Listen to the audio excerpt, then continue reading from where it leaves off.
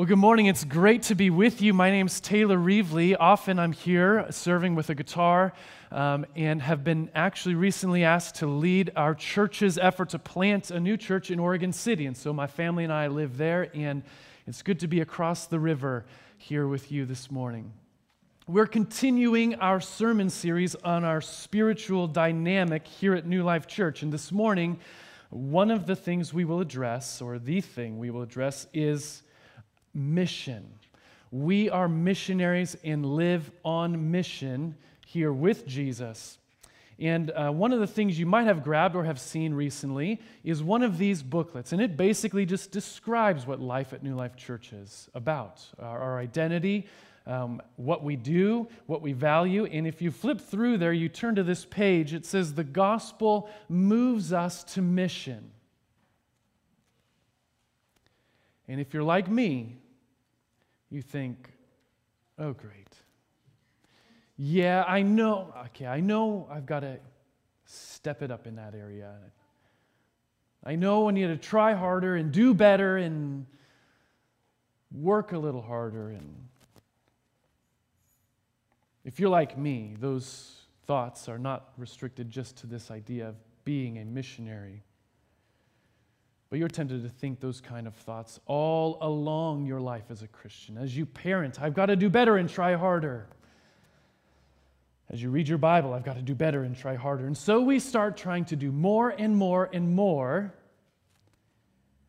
and be better and better and better. And that is a human dynamic.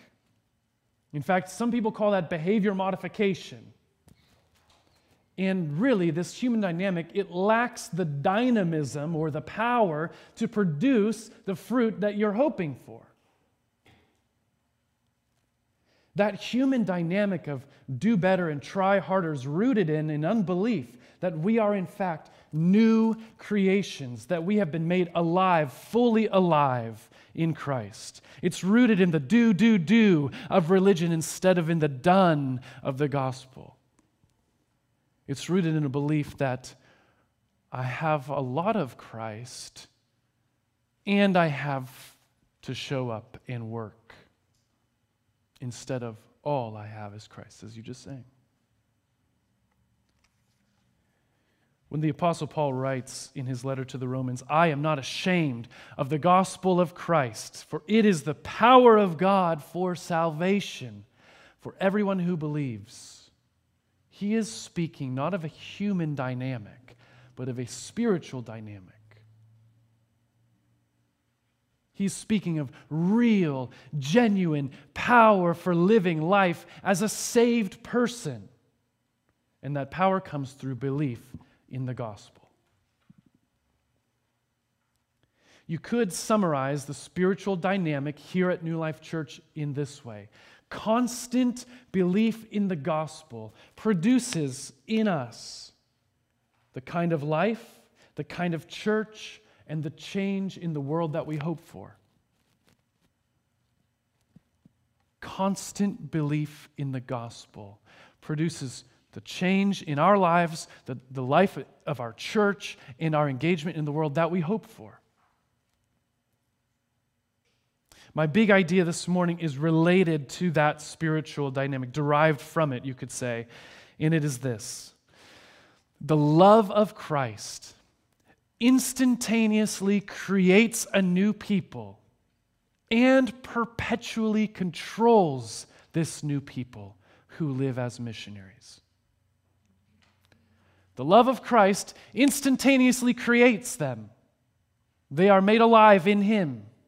In one moment, through faith.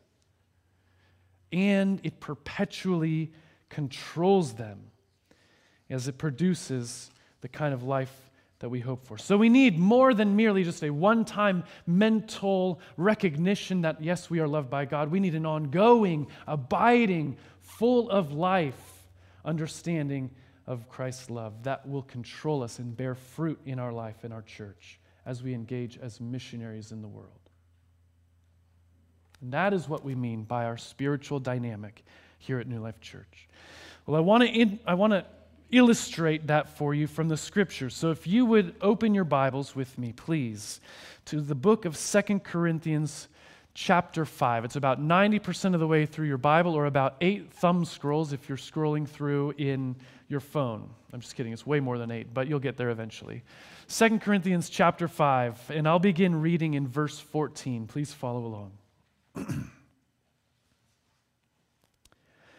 For the love of Christ controls us, because we have concluded this, that one has died for all, and therefore all have died. And he died for all, that those who live might no longer live for themselves, but for him who for their sake died and rose again. From now on, therefore, we regard no one according to the flesh. Even though we once regarded Christ according to the flesh, we regard him thus no longer.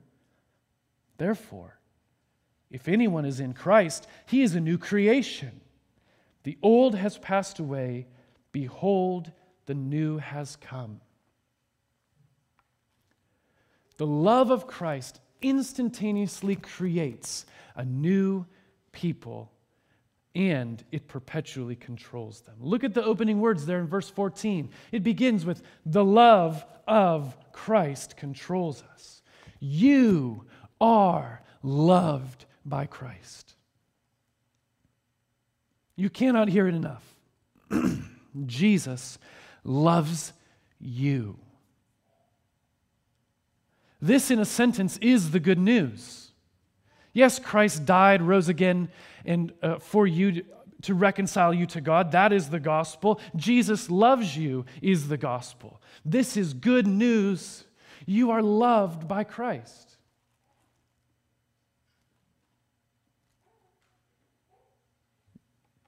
Now, the word order here in verse 14 is challenging. The love of Christ controls us. And it's challenging, yes, because the English leaves open the possibility for it to mean our love for Christ is what controls us. It's difficult because our hearts are even bent toward that direction, because then it depends on me. To the degree and quality of my own love for Christ, I am controlled to live and follow him. But it is not that way. The Greek grammar leads us to understand that it is Christ's love for us that controls us. One of the clues that this is in fact the correct direction of affection is found in what follows. He says, how do we know that Christ loves us? Because, verse 14, we have concluded this, that one has died for all, therefore all have died. And he died for all, that those who live might no longer live for themselves, but for him who for their sake died and was raised. Now let me remind you why this little story of the death and resurrection of Jesus is so significant. In the beginning, God, his heart overflowing with love, created. He created humans to know him, to walk with him, to live at peace with him, to delight in the love that he shares. But the first humans, Adam and Eve, believe a lie in the garden. And the fundamental root of that lie is, God does not really love you. And so they eat the fruit, disobeying God, breaking relationship with God, attempting now to live life on their own, disconnected from God. And everything breaks. Not one piece of the fabric of creation has been left untouched and unbroken by sin. The Old Testament, then, this first part of your Bible, goes on to tell the story of a God who reveals himself to be abounding in faithfulness and in steadfast love. The same love that created is the love that pursues people, wooing them back. Time and time again, page after page, he pledges himself to his people. Not because of them, but in spite of them. He can't help himself. And when you turn the page from the Old Testament into the New, you're introduced to this person who is the son of Adam, that the disobedient first man. You are introduced to the son of Abraham, the father of blessing. You're introduced to the son of David, the king who would rule in perfect righteousness and justice.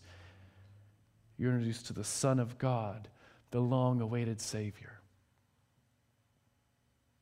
This is the one who would pay the penalty for sin, who would remove the curse so that we might be reconciled to God again through faith in Him. He is the one that reveals God's love for us.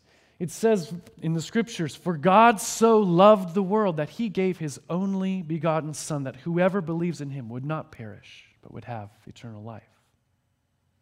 Moreover, God demonstrates His love for us in this, that while we were His enemies, Christ died for us. Jesus lived the sinless life that no human was able to live, yet He died the death that we deserve to die and rose again that He might offer life to all who believe in Him. He's the one who died for all, that those who live might no longer live for themselves, but for Him who for their sake died and was raised. The first Adam sinned, and all of his children inherit death. And Jesus now, operating as a new and greater, a second Adam, dies and rises, and all of his children inherit life. Through faith, this love of Christ instantaneously creates a new people. A people who will one day walk with God, delighting in His love as they were designed to in the beginning. Tim Keller articulates this story, the gospel, this way. He says, "We are far worse than we ever imagined, and far more loved than we could dare to dream." Have you stopped to consider, why would Christ love you? What would move Him to give His life on behalf of you, His enemy?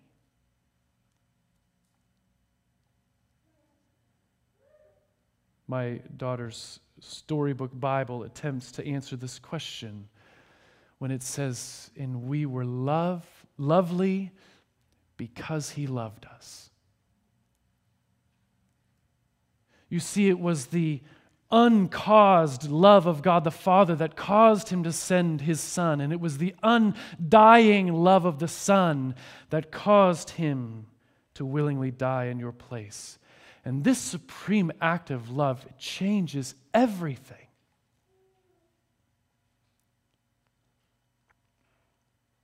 One has died for all, therefore all have died, and He died for all, that those who live might no longer live for themselves, but for Him who for their sake died and was raised.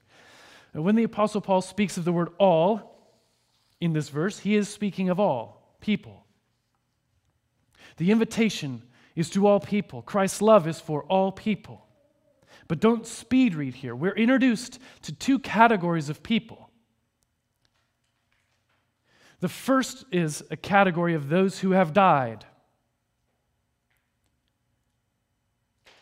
But we are introduced to this new category. No longer is the Christian simply among those who have died, but now those who live.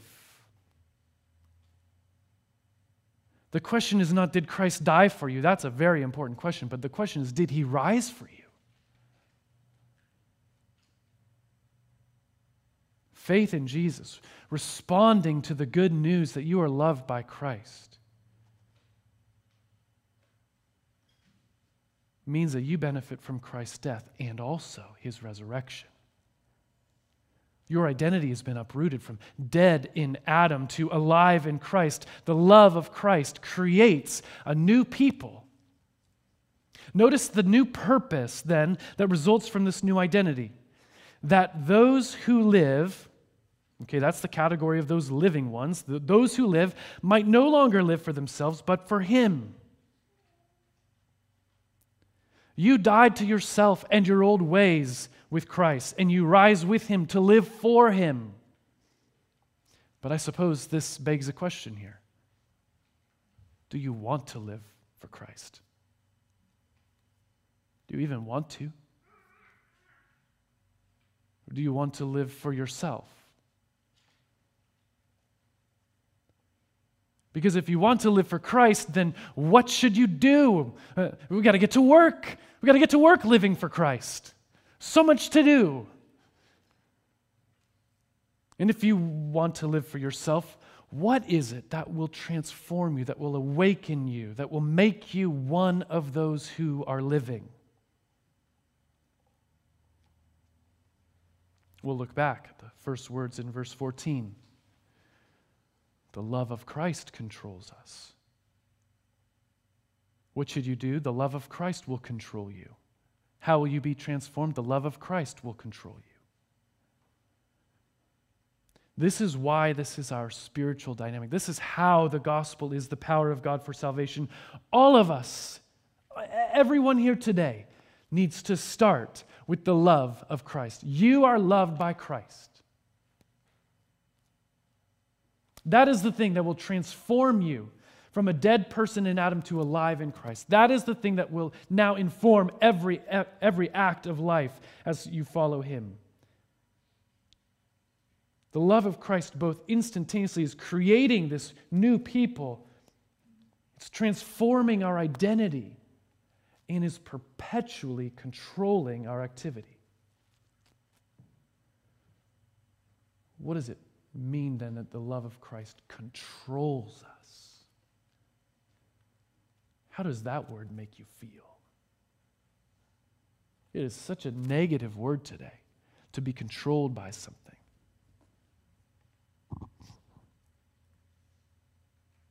Well, here in this word, your translation, it might say it compels us, or it constrains us. And the idea is literally it holds together. Things work as they should because of the love of Christ. There is a positive sense in which it constrains us. It makes us do the right thing. And there's also, at the same time, a negative sense. It restrains us. It keeps us from doing the wrong thing. It's like the banks of a river, or the lanes on the road that you drove to get here, or maybe even your belt at Thanksgiving. It holds you together. It keeps things in place that aren't supposed to be free or wiggle.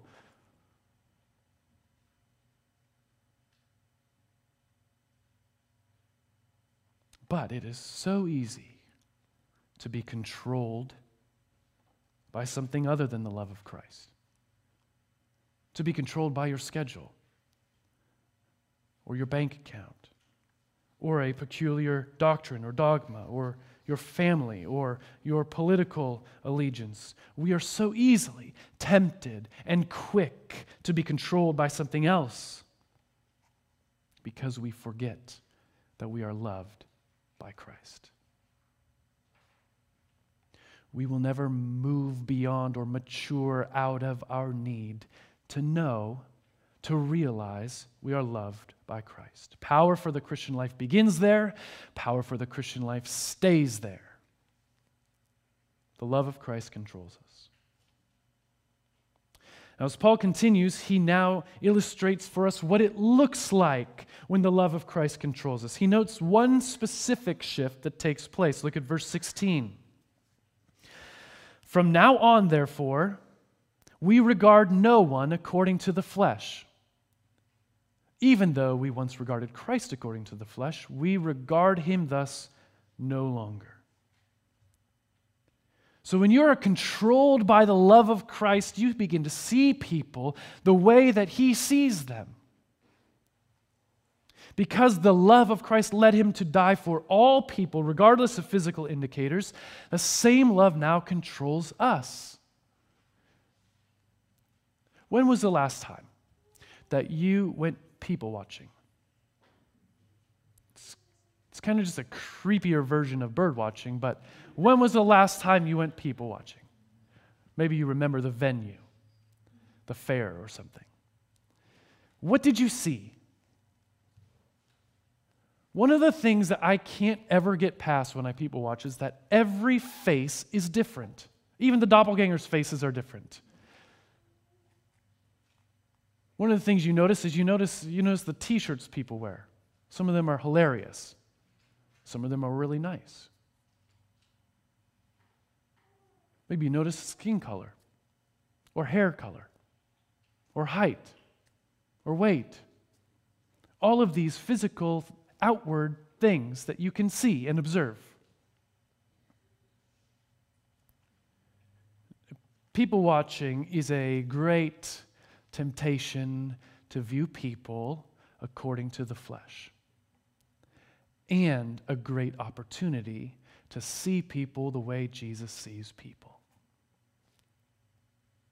If you've been loved by Christ and the love of Christ controls you as it is intended to, then you may no longer regard anyone according to the flesh. To illustrate the extreme inconsistency of what is true of you, Paul uses Christ as an example. We once regarded Christ according to the flesh, but we regard him thus no longer. Why is that? Because our eyes have been opened to see that he is more than just a good teacher. He is more than what he appears to be. He is the long-awaited Messiah, the God-man, the one whose death and resurrection change everything. Yes, he's a good teacher, a good man, but he is much more than that. And in the same way, then, this has occurred in how we view all people. Yes, of course, there are tall people and short people, black people, white people, male, female, rich, poor, Republican, Democrat. Sure, yes, but the point is, they're much more than that. When the love of Christ controls us, we see people as they really are, created by God in his image with dignity, value, and worth. Every person is a part of the all who Christ died for. Every person has been invited to new life with him, and so, controlled by the love of Christ, we see people as he sees them.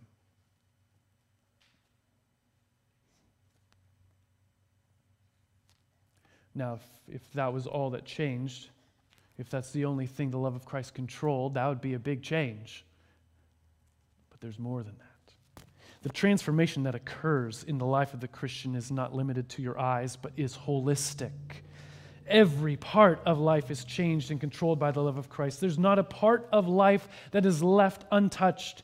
Look at verse 17. Therefore, if anyone is in Christ, he is a new creation. The old has passed away. Behold, the new has come. Just listen to the description of your new identity. If anyone is in Christ, he is a new creation. When you believe that Jesus died on your behalf and rose to give you life, you become positionally in Christ. Okay, once you were in Adam, and you get all that Adam gets, now you are in Christ, and consequently you are alive. When Paul is speaking here of a new creation, he's not just talking about a new creature. I think we read it this way. As though all my old hurts, habits, and hang-ups have been fixed. It's kind of like the land of broken toys, and there are some toys that are more broken than others, and this one's kind of just cobbled together. It's been fixed. What is happening here, I think, is that Paul is referring to all that is summed up in that story I told you a moment ago, the good news that you were created by God and he's coming again. The new creation is a person that is set apart, recreated for the new creation. When Christ returns, you are now one of his new creation people. It's more like the old identity of enemy of God has been replaced with child of God. You're a citizen of the kingdom that is coming, of the new creation that is coming. You belong and live for a day that is coming. And it's happened now. You were set apart as a new creation for the new creation. You belong to God. As such, then, you no longer live to yourself. You live to Christ. You belong to a new kingdom. You follow a new king. And the fundamental transformation that's happened is available to all who Christ has died for. So as a new people, we view all people as God views them. And it is in this sense that the love of Christ has both instantaneously created this new creation that then perpetually is controlled by Him to live for Him.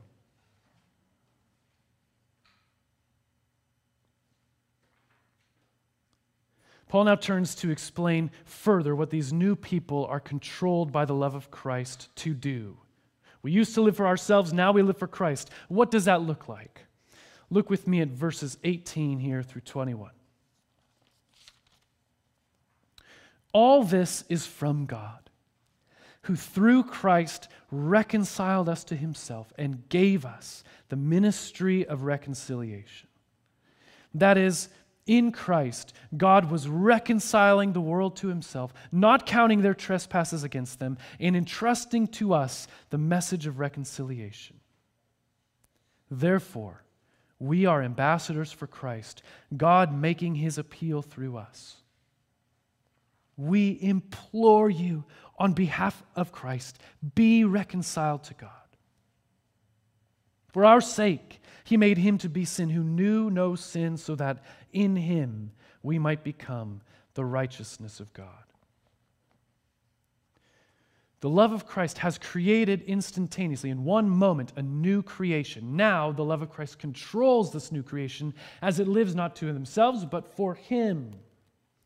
And they do this as they engage as missionaries. Verses 18 through 21 here zero in on the outward-facing life of the Christian, of this new creation. And there are two identities that are given to this new people. The first is that they are reconciled reconcilers. Yes, there's a hyphen between those. It's not one word. Reconciled reconcilers. They've been reconciled in order to reconcile others. And the second is they are ambassadors. And look at his description of these reconciled reconcilers and consider how precious this thought is. All this is from God, who through Christ reconciled us to Himself and gave us the ministry of reconciliation. All of this is from God. All of it. We brought nothing to the table. We needed an identity transformation, not just behavior modification. And God has done it all. Previously, it was the love of Christ controls us. And now it's as though we're looking at the jewel of the gospel from another angle. We have been reconciled to God and given the ministry of reconciliation. It sounds like something that's happened at one point. The love of Christ, you've been loved by Christ at one point. You've been reconciled to God at one point. But both of these have now an ongoing action. The love of Christ controls you, and you've been given the ministry of reconciliation. This new people that the gospel creates have been reconciled to God, yes, at peace with Him, and exist to reconcile others. And so, as reconciled reconcilers, we will never outgrow, outmature our need to remember that we have been reconciled to God.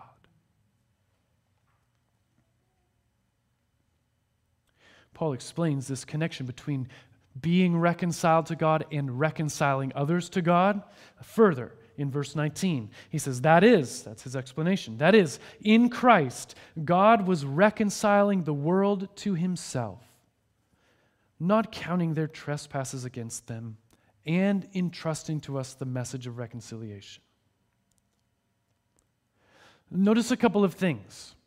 First, God accomplishes for us what we were unwilling and unable to do for ourselves. God was reconciling the world to himself. He not only removed the grounds for being offended and overlooked it, he removed them altogether. He removed the offense. He does not count our trespasses against us. So it means that once God's taken initiative toward peace, initiative to remove the obstacle, there's no longer any need for humans to attempt to assuage his anger. Where there was once hostility and striving to please and appease God, there is now peace with God and delight in him because he has done it. Now he's done it for us, and he stands ready to do it for others. He is reconciling the world to himself. Significance here is that the work of reconciliation, it begins with God and it ends with God. Its means is God and its end is God. So as reconciled reconcilers, yes, we invite others who are disconnected from God to delight in him through Jesus. It's a picture of being reconciled. And we pray, expecting that God will in fact be active at reconciling others to himself. Because reconciliation begins with God, reconciled reconcilers pray.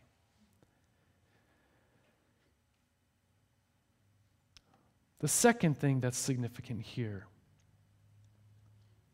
is that it means that Christ is God's agent in reconciliation. How does he do this?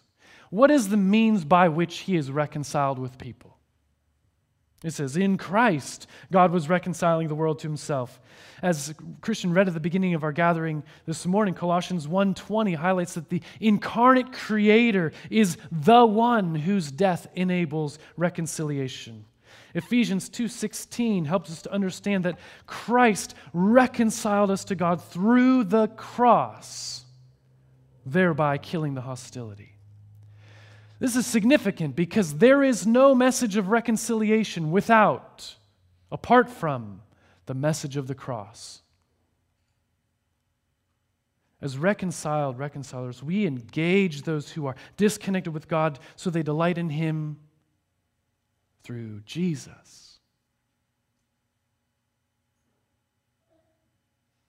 We preach Christ crucified and Christ alone. There is no other name, no other Savior, no other cause, no other means by which people may be reconciled to God.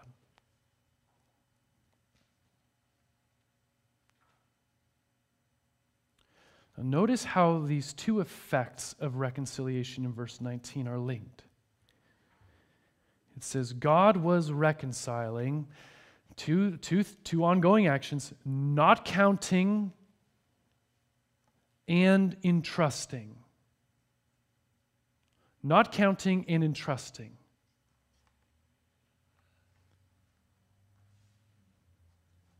There is an ongoing human alignment with the mission of God that's happening here.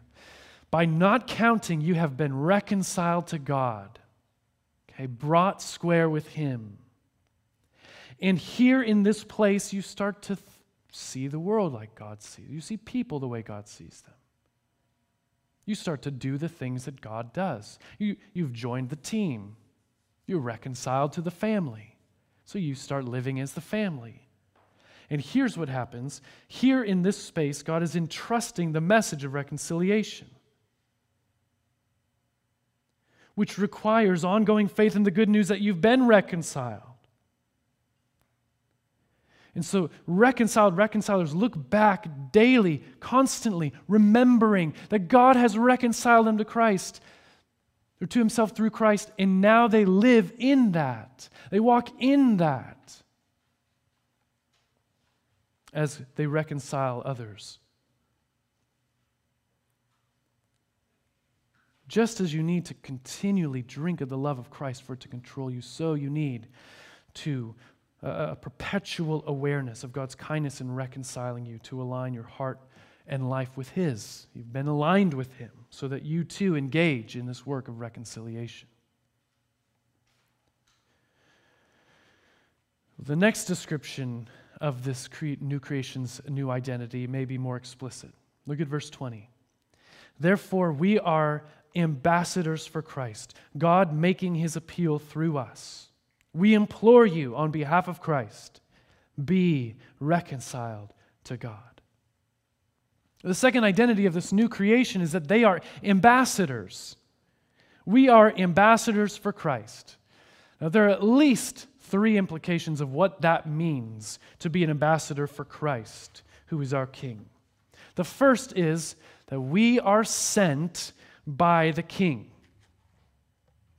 The reality of being an ambassador is that you are a sent one. You are sent from your home country to another country where you represent the King. And it's in that new country you just merely live, engaged in the King's work. Baked into the idea of being an ambassador is this idea that you are going. An ambassador doesn't stay at home, but receives the assignment and goes. You might recognize it. I want to read Jesus' final commission of His followers in Matthew 28, and I want you to see if you can see ambassador language of a king sending his people out. He says, all authority in heaven and on earth has been given to me. Go, therefore, and make disciples of all nations. It sounds like an all-powerful king of the whole world sending his followers out as ambassadors to all nations.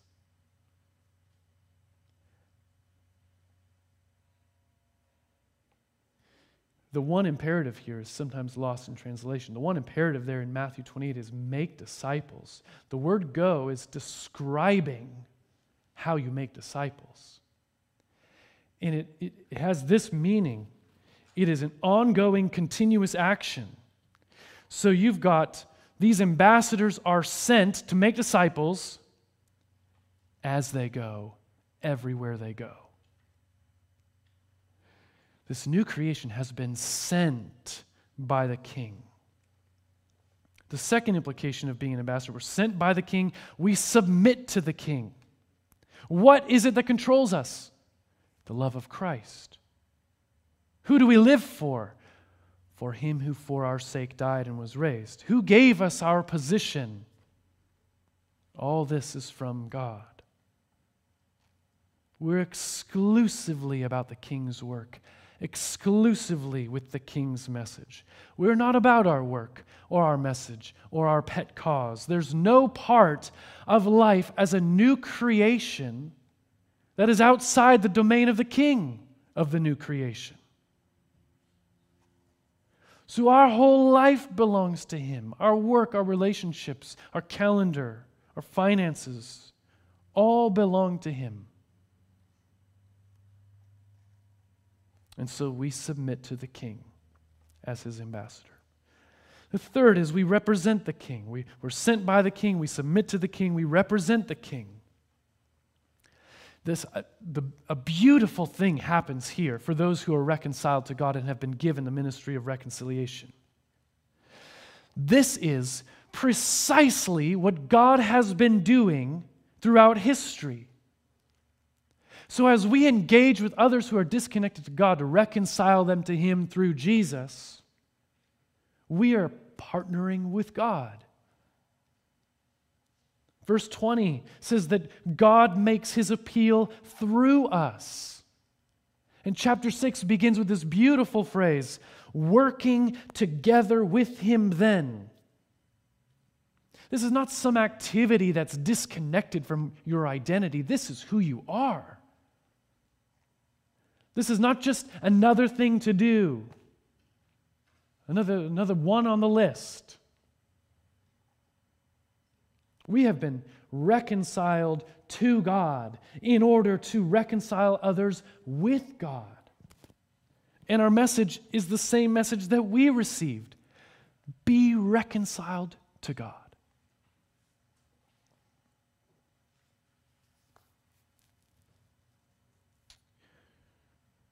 want you to see the point here. Because again, after all that, sounds like, okay, I'm starting to populate my mind with things that I should start doing.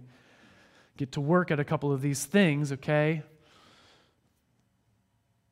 We're given another dose of the mysterious and breathtaking good news to keep us abiding in the love of Christ, which controls us and has reconciled us. He doesn't move in now to, okay, here's all the things then that you start getting to work doing. He moves right back to the gospel. Look at 21. For our sake, he made him to be sin who knew no sin, so that in him we might become the righteousness of God. The means by which you were reconciled to God was that God gave to Christ something that was not his, your sin. And that God gives to you something that isn't yours, Christ's perfection, his righteousness. So consider again, stop again, and consider the immense kindness of God, the immeasurable love of Christ for you. You've not only had your sin removed and given to God's Son, no, in exchange, you've been given all the rights and privileges as God's child. You've been transferred from the kingdom of darkness into the kingdom of his beloved Son. You were dead in your sin, now you're made alive in Christ. You were without God and without hope in the world, but Christ appeared. You were an enemy, but God adopted you as a son. All of this is from God. And it changes everything. How could that love not control you? How could you not live for him instead of yourself? How could you not represent him in the world? How could you not implore your friends and family to be reconciled to God? How could you not engage those disconnected from God so they delight in him through Jesus?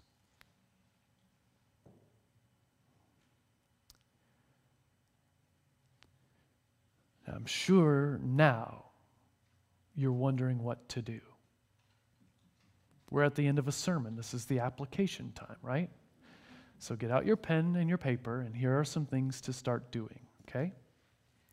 After all, this sermon is supposed to help you be better missionaries, okay? So here are 4 things that will help you be a better missionary. First, you are loved by Christ. Second, you are a new creation. Third, you are reconciled to God. 4, you are an ambassador. Your application is not to do more, try harder, be better. That's a human dynamic. The application is to apply this good news to your own life. To live as someone loved by Christ. To live as someone reconciled to God by Christ. To live as a new creation. To live as an ambassador. Those how could you not questions I asked you a moment ago now become populated with all kinds of ideas. The love of Christ is, how could I not? What would I do? Oh man, the love of Christ now controls me to live this new way. As a new creation, as someone lived by Christ, as a reconciled reconciler, an ambassador. This is who you are. You go back to the love of Christ because it controls you. The checklist doesn't control you. We need the gospel. So your assignment's not to get doing, but to get being. Lean into these identities. Steep in them. Ponder them. Try them on for size. Walk around in them for a few days and see how it goes. Rejoice in them. Now, as you do, you might want some ideas. Okay, that's about the weight I'm going to put on this. Some ideas for how you might start the conversation with your neighbors, because the love of Christ is controlling you to have a conversation. You might need an idea of how to actually have that conversation. And we have created a kingdom initiative full of ideas. Okay, not the list that controls you, just ideas to help you let the love of Christ control you. So you can subscribe on the Sunday Hub, and that will be how the Kingdom Initiative serves and works in your life, as just a tool to help you as the love of Christ controls you. But I do believe, we do believe, it is our spiritual dynamic after all, that as you grow into your identity as someone loved by Christ, alive in Him, you'll find yourself perpetually controlled by the love of Christ, fully alive as a new creation, partnering with God and reconciling others as His ambassador. And so would you pray with me now that this would happen here in our church. Heavenly Father, we rejoice this morning that we are loved by Christ, that we are reconciled to God through Christ, that we are a new creation in Christ. We delight in your love and praise you for all that you have done to make that possible at an unspeakable cost to yourself.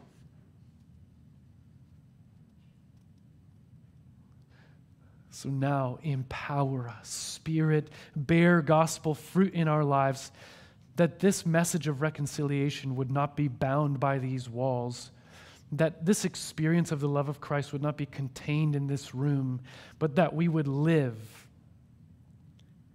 as co-laborers with God who is in the business of reconciling the world to Himself. Would you help us? We pray this for the sake of your church, for the sake of all that Christ died for. In Jesus' name, amen.